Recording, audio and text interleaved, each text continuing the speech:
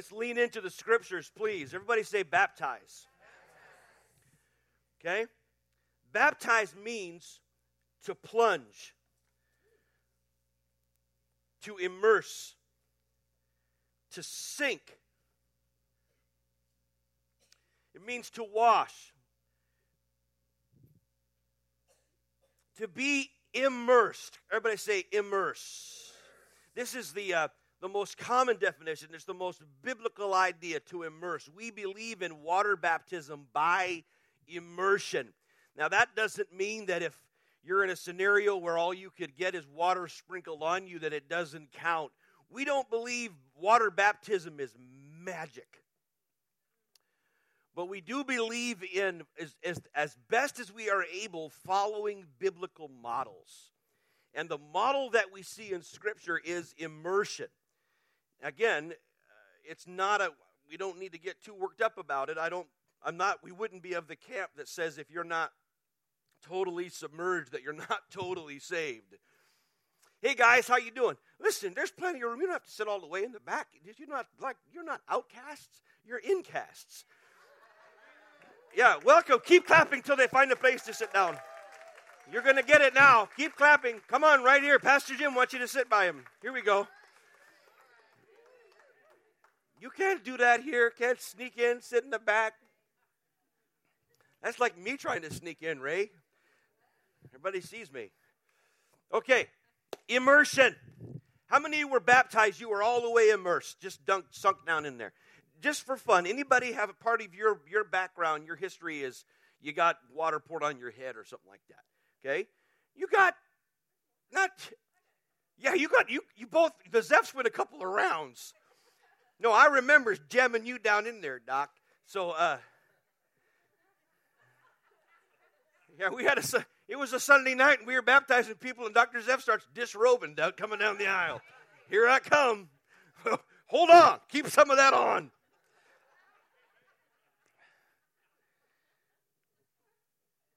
The idea, what is communicated in the act is what is so important, why we immerse, because of what is presented, what we see. It means to be immersed, it means to be overwhelmed. Would you say that with me? Overwhelmed? It literally means to be absolutely overwhelmed by a substance, if you will. Now, in this case, it's water. And in the biblical pattern, people are overcome by this water. And again, there's nothing particularly magic about the water, but it always had tremendous symbolism. Always did. It didn't begin with the apostles. Water baptism was practiced by many in Judaism. It was part of a religious rite. It was a symbol, and it always communicated this idea that people were transitioning from, a couple of layers. They transitioned from one part of a community into a new community. And it was this idea that initially it looked like bathing, but it wasn't just a bath. It was a cleansing from sin. It was a cleansing from a former way of life. It was a rite of purification. It was part of what they did. It involved a change in identity and a birth into a new community. But as the church launched, They incorporated this thing that was practiced by the radical Jewish community. They incorporated it, and to include this idea of repentance. In other words, they said that there had to come a time, a place where you drew a line to say, this far and no further. This far, there's a change in my life. Someone say a change. And here's the thing that I'm mildly concerned about. By the way, I want to just thank, this crazy tank was actually in storage or above the storage, Jay. And yesterday, Jay came here and got it off the storage unit and washed it out and started filling it with water. And he's really been working to try to get this thing just right today. And we'll see. Tonight we're going to give it a good whirl and see how far it goes. But thank you, Jay, again, for all that you do. Yeah.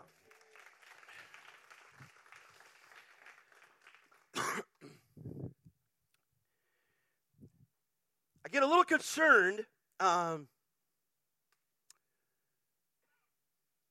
water baptism has sometimes become just one more thing people do, just to do something religious-y. And I'll be honest with you, we've had some experiences in this house, people that we have said, yeah, they say we want to be baptized in water, and we talk with them about what that means, and to be candid, people get baptized in water, and I never see them again.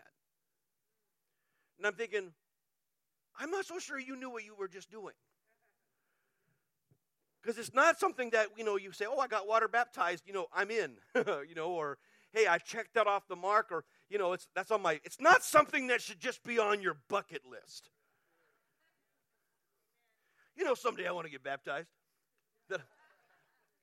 Put it on social media, It's supposed to be something very significant. It means a transition.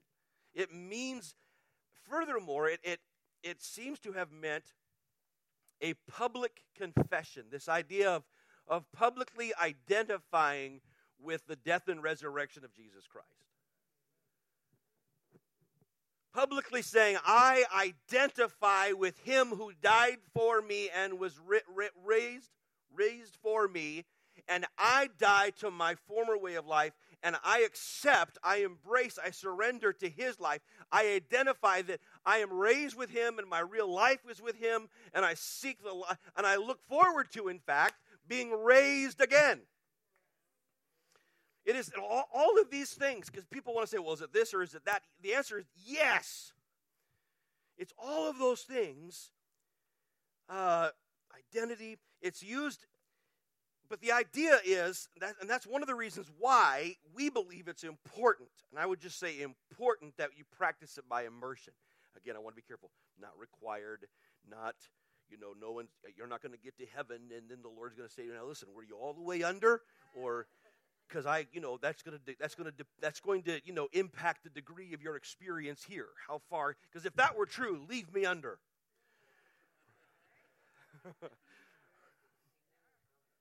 But there is something powerfully symbolic that is intentionally symbolic for us. Because it's also used, particularly as we move forward into the book of Acts, water baptism is also used as a comparison, if you will, and a contrast, both, for spirit baptism. It is compared to and then contrasted to. How's that possible? Well, it starts off with John the Baptist. Are we on? Where are you, Younger? Are you filming this? Okay, because I can walk around and not feel self-conscious about it. Okay, I don't want to get in trouble by Jay again for moving around. Okay. It starts off with John the Baptist saying, I baptize you with water for repentance. People said, yeah, we get that. We've been doing that. All you weirdos came from the desert getting in water. Us too. He said, I baptize you with water for repentance. But there is one who is coming. And then he says, who is mightier than I. So there's a distinction John the Baptist gives us between he and the Lord Jesus. That what would make a distinction with the Lord Jesus is that he would be one who was coming. He was mighty. Ooh, I can't wait. It's 3 more weeks. Oh, I can't wait. Are you excited? I'm excited. Part of our Christmas message, when we get to Mighty God, his name shall be called Mighty God. Do you know? Where's my geeks? Over here, the geek section. Okay, you move out of the way, just right here. Okay, yeah, Kim Ducks. All right. Okay. Do you know that is the closest thing to him having a superhero name? Right. It's so exciting. You know already. Google. Okay. Anyway, we'll get to there, okay? But he says, one who's coming who is mightier than I. Everybody say mighty.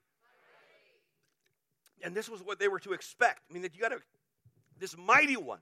In other words, if the Jesus that you're loving and serving isn't a mighty one, you need to reevaluate the Jesus you're serving. You need to take a fresh look at him. I'm not saying you're not serving him. I'm just saying you're only looking at him with half an eye.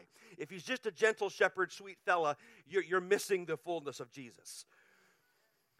Because the one they were expecting was mighty. That's why, this isn't in our notes at all, but this is why John the Baptist's disciples, they said, John, they came to Jesus and they said, John wants us to know, are you the one, or should we keep looking? Are you the one we have been expecting, or should we keep looking? And Jesus said, will you tell John what you see? You tell them that blind eyes are open, that deaf ears are open, that the lame are walking, and that people are receiving my message gladly. The poor are hearing this good news. You tell them mighty things are happening. That's the answer. And I'm going to say this, church, if that's not the kind of Jesus that we're experiencing, then we should keep looking. I don't mean keep shopping. I mean lift up our eyes and begin to expect something different. How's your expectometer? Come on, Merry Christmas. Let's churn up your expectometer a little bit. How many are just about done with a routine? Just about finished with just business as usual? How many are ready for it to be like it is in the book? It's going to depend on you, friends. It's going to depend upon you. Nobody can make this happen. This is not a presentation church. We don't cook up a casserole and serve it to you. You come with your expectometer and you lay hold of Jesus. You lay hold of his garment. You let that virtue flow into your life. You say, if I can just touch his garment, I'll never be the same. If there can be 3 or 4 or 10 of you that'll come every Sunday with that kind of expectancy, you'll be changed. This place will never be the same. This town will never be the same. But you got to do this, friends. You got to bring that expectancy with you. You got to say, I got to have me some of that mighty one. You got to have that. I can't do it for you. Look, I can pray 5 hours in the Holy Ghost, and I do, but I can't do it for you, but you can. You can bring your expectometer and lay hold of him. Well, this isn't at all in our notes.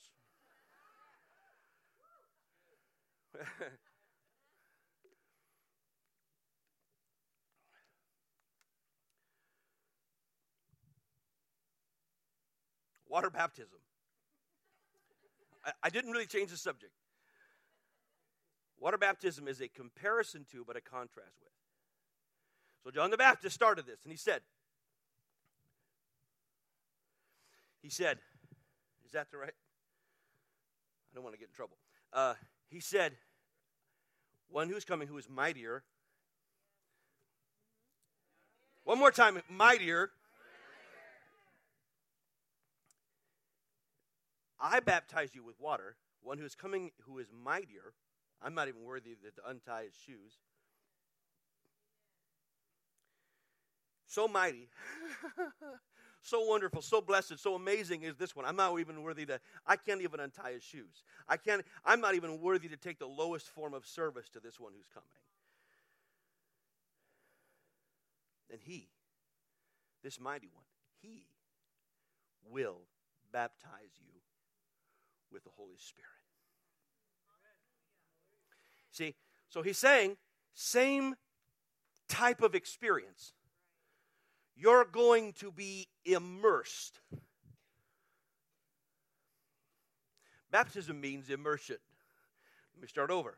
It means to plunge. It means to immerse. You're okay with this when you talk about water. Oh, I get it. Yes, immerse, plunge, hallelujah. But listen, change the substance.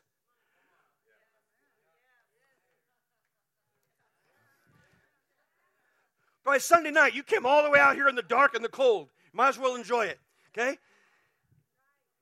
Change the substance, but keep the experience. This is John the Baptist saying this. He said, you know how I immerse, I plunge, I sink you in water for washing, to be overwhelmed. You are overwhelmed by this water. And in this experience, you recognize there's a cleansing and there's a transitioning in your life. There's a change that happens. You are identifying with a new reality. He said, I do that with water. But there's somebody coming who's going to do something with you, with the Holy Spirit. And this has never been done before. Never been done. Only one. Bless his name. Come on, you just got to bless his name. Stop right now. Bless his name. Bless his name. Bless his name. Bless his name. The name above all names. The name above all names. The name above all names. Bless his name. Bless his holy name. People say, you Pentecostals, you get so excited about the Holy Spirit, you forget about Jesus. That's impossible. The Holy Spirit makes us more passionate about Jesus. Bless his name. Bless his name. Jesus, John the Baptist said there's one. Oh, my. I got to take a drink. John the Baptist said there's one. Somebody say there's one. Oh, boy, there's the Bible makes you happy, doesn't it? There's one coming. Just one. One man. One. There's one coming who's going to do something that no one before him could ever do. And no one after him will ever be able to do. There's one coming who will use it's the same kind of experience. Immersion, plunging, washing, total saturation, being totally overwhelmed with something. But it's not water. It's with the Holy Spirit. It's with God himself. The very holiness of God, the very life of God, the very presence of God, God the Holy Spirit. There's one who will baptize you in the very Spirit of God.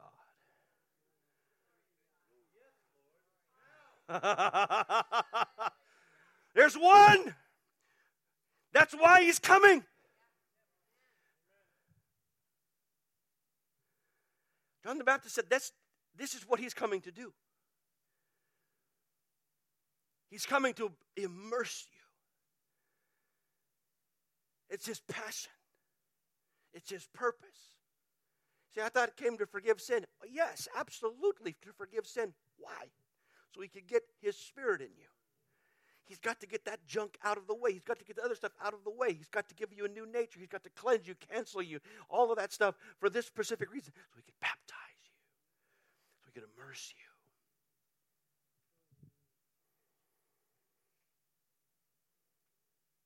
So it's a comparison, but a contrast.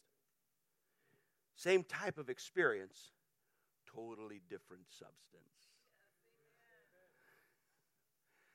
But in the same way, I don't know, you're awfully big for me to try this.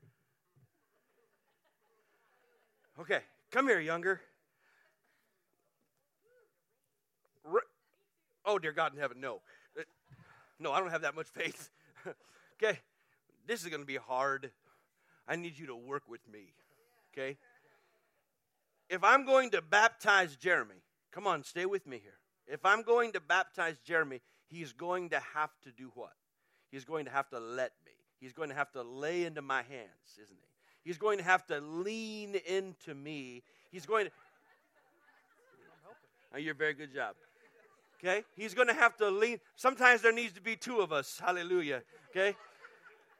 Oh.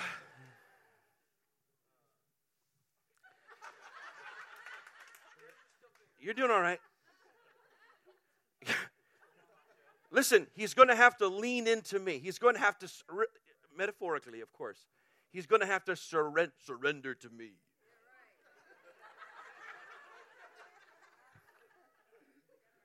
He's going to, that's the way it works. Nobody baptizes themselves. I mean, that's weird. Maybe it's happened, but it's not supposed to. Nobody says, la, la, la, I'm baptized, unless you're a kid and you're playing. I get it. You know, I'm sure my wife she practiced every kind of church when she was little. She got her sisters slain in the Spirit often, all the time. They went out, but nobody baptizes. You get baptized by surrendering yourself into the hands of another who immerses you into the substance. Right? Thank you.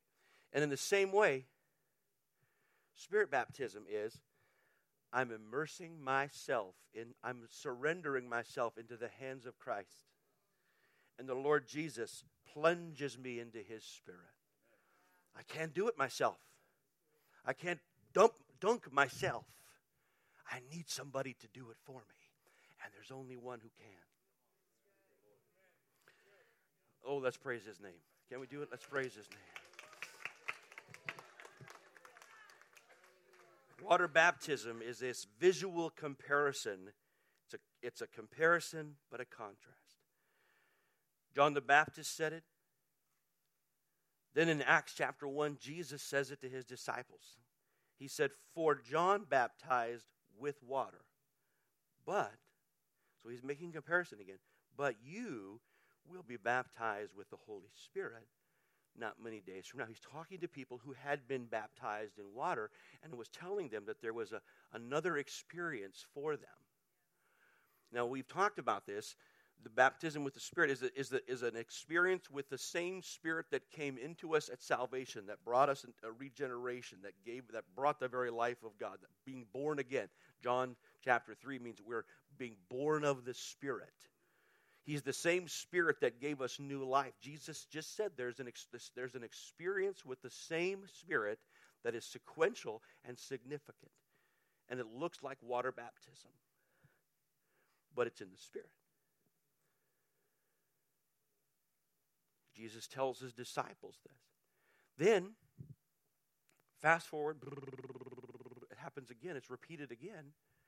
In Acts chapter 11, when Peter is giving a report to the elders in Jerusalem. This is another great passage for us to remember that apostle doesn't mean boss. Peter was an apostle, but he got summoned to the bosses. The elders said, "Yo, you got some splaining to do." So they summoned him to Jerusalem. They said, "We understand you went to the house of a Gentile."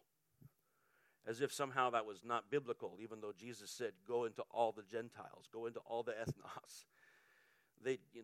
It's funny how people don't read all the Bible. Isn't that funny how they used to do that?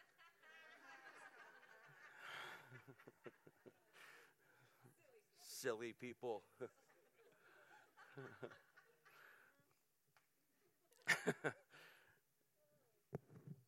Peter's defense was, he said, "Look, I went there and all I did was proclaim the gospel."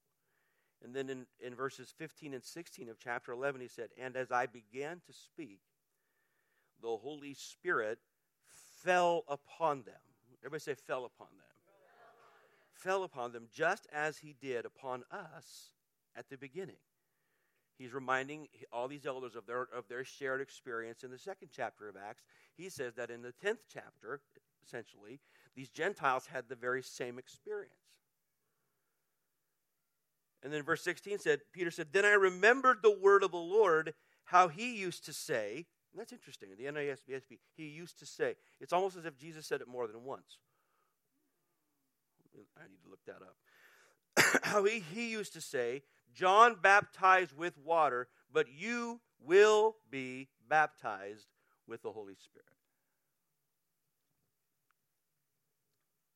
Peter understood this encounter at the household of Cornelius when the Holy Spirit fell upon them and they heard them all giving expression to that experience by speaking in other tongues, that tongues isn't the baptism, but it was an expression that followed the baptism. They said, "Oh my goodness, they've had the same experience we have. They've been baptized in the Spirit." Wow. So again, Spirit baptism is compared to, meaning it is an actual, literal experience. It's just with a different substance. The substance of God himself. They are not the same experience, but they are both important and they are both expected. When we baptize people in water, we pray and we expect that the Holy Spirit will meet them in the waters of baptism. You say, "What do you mean by that?" I just do. I just mean it's got to be more than just getting wet. I have every expectation, and I have every hope that when people are baptized in water, that Jesus opened the way for them. He was baptized in water and came out and praying, and the Holy Spirit fell on him like a dove, and there's voices. Hey, let's have it. Let's have it all. I have every expectation that they can have if they haven't ever experienced a person of the Holy Spirit, I have every expectation that they can and should in the waters of baptism. Why not? Amen. But these baptisms are not the same. They are sequential. They can be almost concurrent, but they're not the same. And that's just, I have no problem believing that. We encourage that. But there are passages in the Scripture that help us understand that these baptisms are not the same by default. They are not, let me say it this, they are not automatically concurrent. They can be. Why not? Looking for somebody to help me out here. They can be concurrent. Why not? Amen. But in Acts chapter 8, we know that Philip goes to Samaria, and he has a wonderful revival. There's the lame are walking, the blind are seeing, people that are demonized are being set free. It is absolute chaos. It is a fantastic evangelistic crusade. People come to faith, and they're baptized in water. They're baptized in water. So people are confessing Christ, they're experiencing the miraculous, they're getting delivered from the demonic, and they're baptized in water. How many would say that's pretty good church? I mean, we'd be happy. That's a great church. That's something that you write the district about that. Twitter was just blowing up that day, right? And yet Peter and John arrive at Samaria, and they recognize, and without explanation, they recognize that the Holy Spirit had not yet come upon them. Though they had experienced all of these signs that are concurrent with salvation, and they're baptized in water, there was still a baptism that they had not yet experienced in Samaria. And so they place their hands on them, and the Holy Spirit comes upon them, and there's apparently something very visual, something very, very marvelous, something very experiential that Simon the sorcerer says, I thought I've seen it all, but now I've seen something so blessed, I want to pay for that. Now, of course, that story didn't end out well.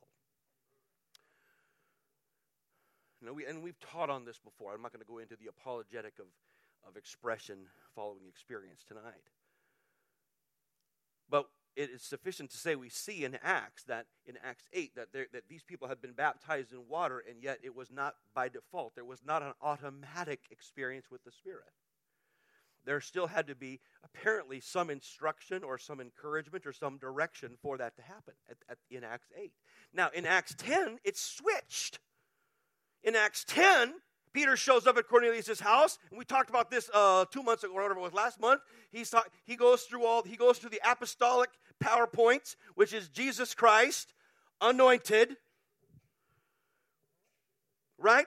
Crucified, raised from the dead, judge, forgiveness. He gets to the fifth point, and kaboom!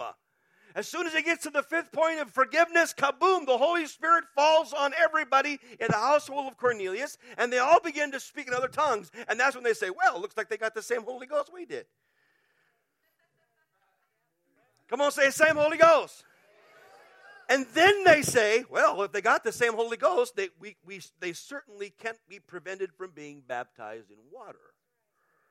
If they were the same, they could have said, well, look at that. 2 in 1.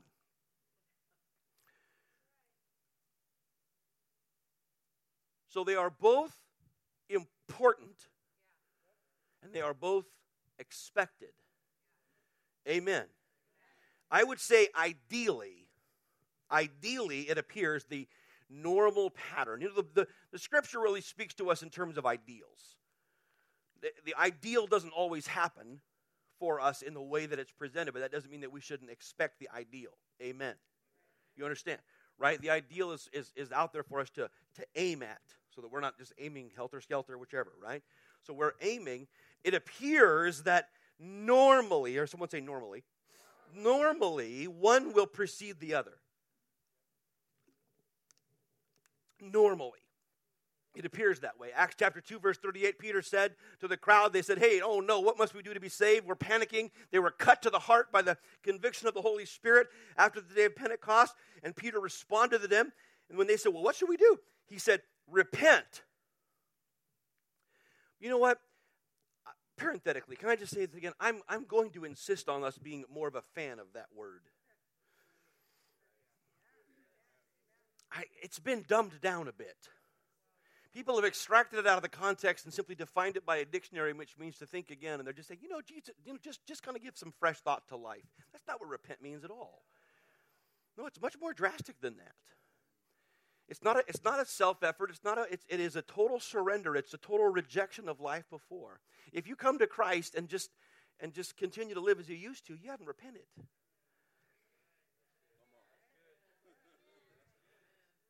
Yeah, you haven't repented. You haven't. You haven't done what it says to do. You've said, I like the idea of getting my sin forgiven and going to heaven, but I also like the idea of living the way I used to.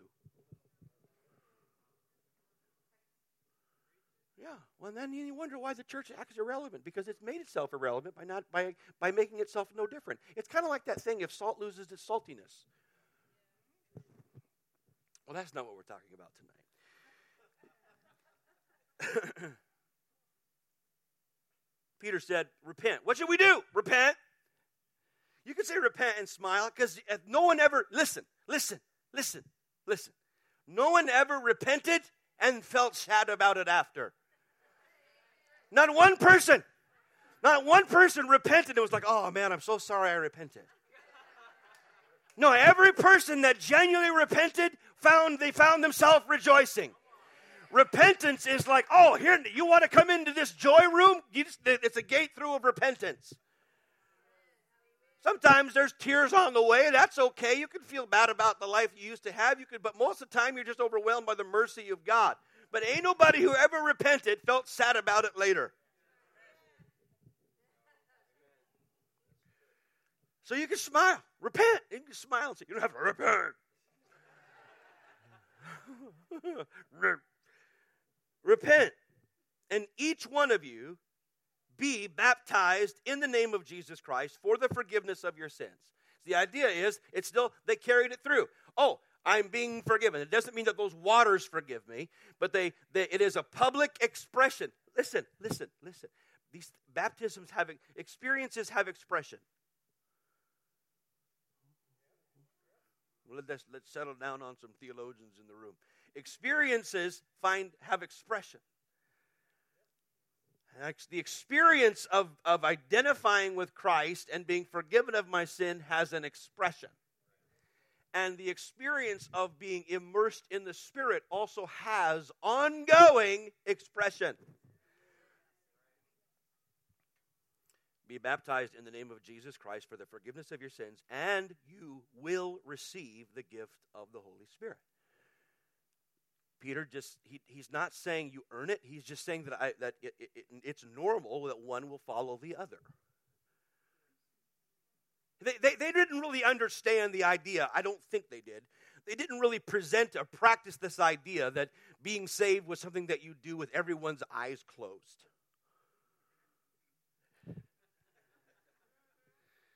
And you filled out a card and didn't tell anybody, but somehow in the secret CIA of heaven you got saved. The top secret envelope was passed through eternity, and somehow angels didn't even look, but somehow God the Father sees, good, this guy got saved. Don't tell anybody. Because he's an American and wants to keep his life private. Hallelujah.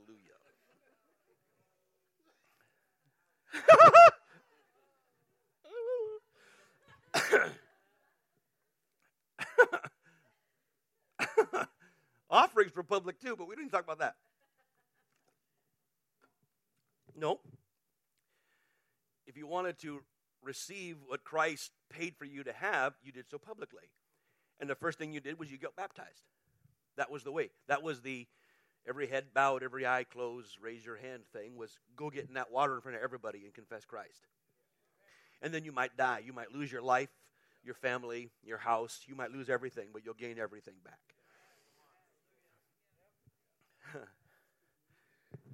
That's a good trade.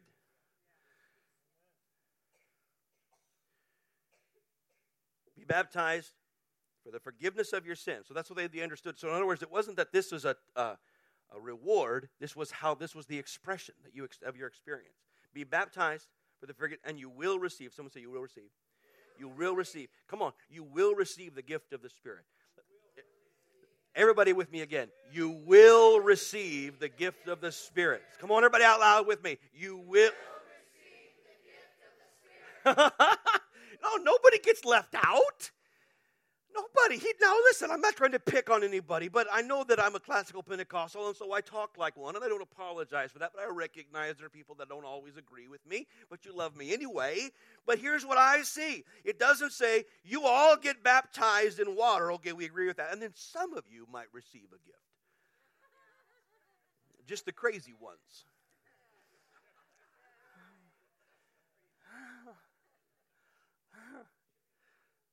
Acts 19, something interesting happens in Ephesus. Is that right? Right? Ephesus, yeah. And Paul shows up there, and once again he says, something's missing. And he asks the question, having believed, did you receive? And if you care about it a lot, it's an aorist participle, which means it happens before the main verb. And so, having believed, did you receive? So the believing comes before the receiving. He said, you did believe, but having believed, did you receive something after you believed? Not consequentially or because or at the same time of believing, but having established that you believed, did you experience something after believing? Did you receive the Spirit after you believed? And they said, what? What are you talking about? And so he explains to them something, he said, and talks to them about the Spirit, and he said, and then he baptizes them again. I'm not sure what that means exactly, but he baptizes them in water. It's the only time that we really see people get baptized again in water.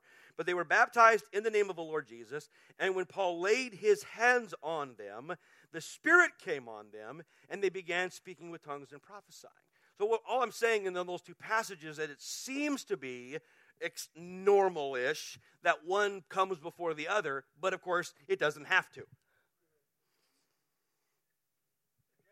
Isn't it wonderful when the Bible is absolutely clear? This is sort of normal, doesn't have to be. Okay? In other words, but the order, therefore, isn't necessary. It's not required, but both of these baptisms are important, and they are expected. We must not diminish the value of either one. We should embrace the sanctity, the reverence, and the power of each of them. We should have holy expectations that accompany both of them. Amen. So tonight, we're going to observe both. We're going to celebrate both. Here's a clue, though. Here's a fun clue. Here's a little bonus. There's no command in the Scripture that says you should just keep getting baptized in water. A lot of people have experiences in younger in life, and they come to a realization or they come to a renewal in their life, and they want to be baptized in water as an expression of what's going on. But that's different. The Bible doesn't say you should keep getting baptized in water, like do it every other week. It doesn't say that. With that baptism. Oh, for a Hammond organ in the room right now. It doesn't say you should get dunked in water often, but it does describe and prescribe that you should get, if you will, dunked in the Holy Spirit all the time. This is the Spirit baptism isn't a one-time thing that you did in 1904. No, it happens all the time. Over and over and over. It happened. They were quickenings, constant quickenings described in the book of Acts. And even Paul himself in Ephesians 5:18 simply says, be being filled with the Spirit. Let this be an ongoing experience in your life.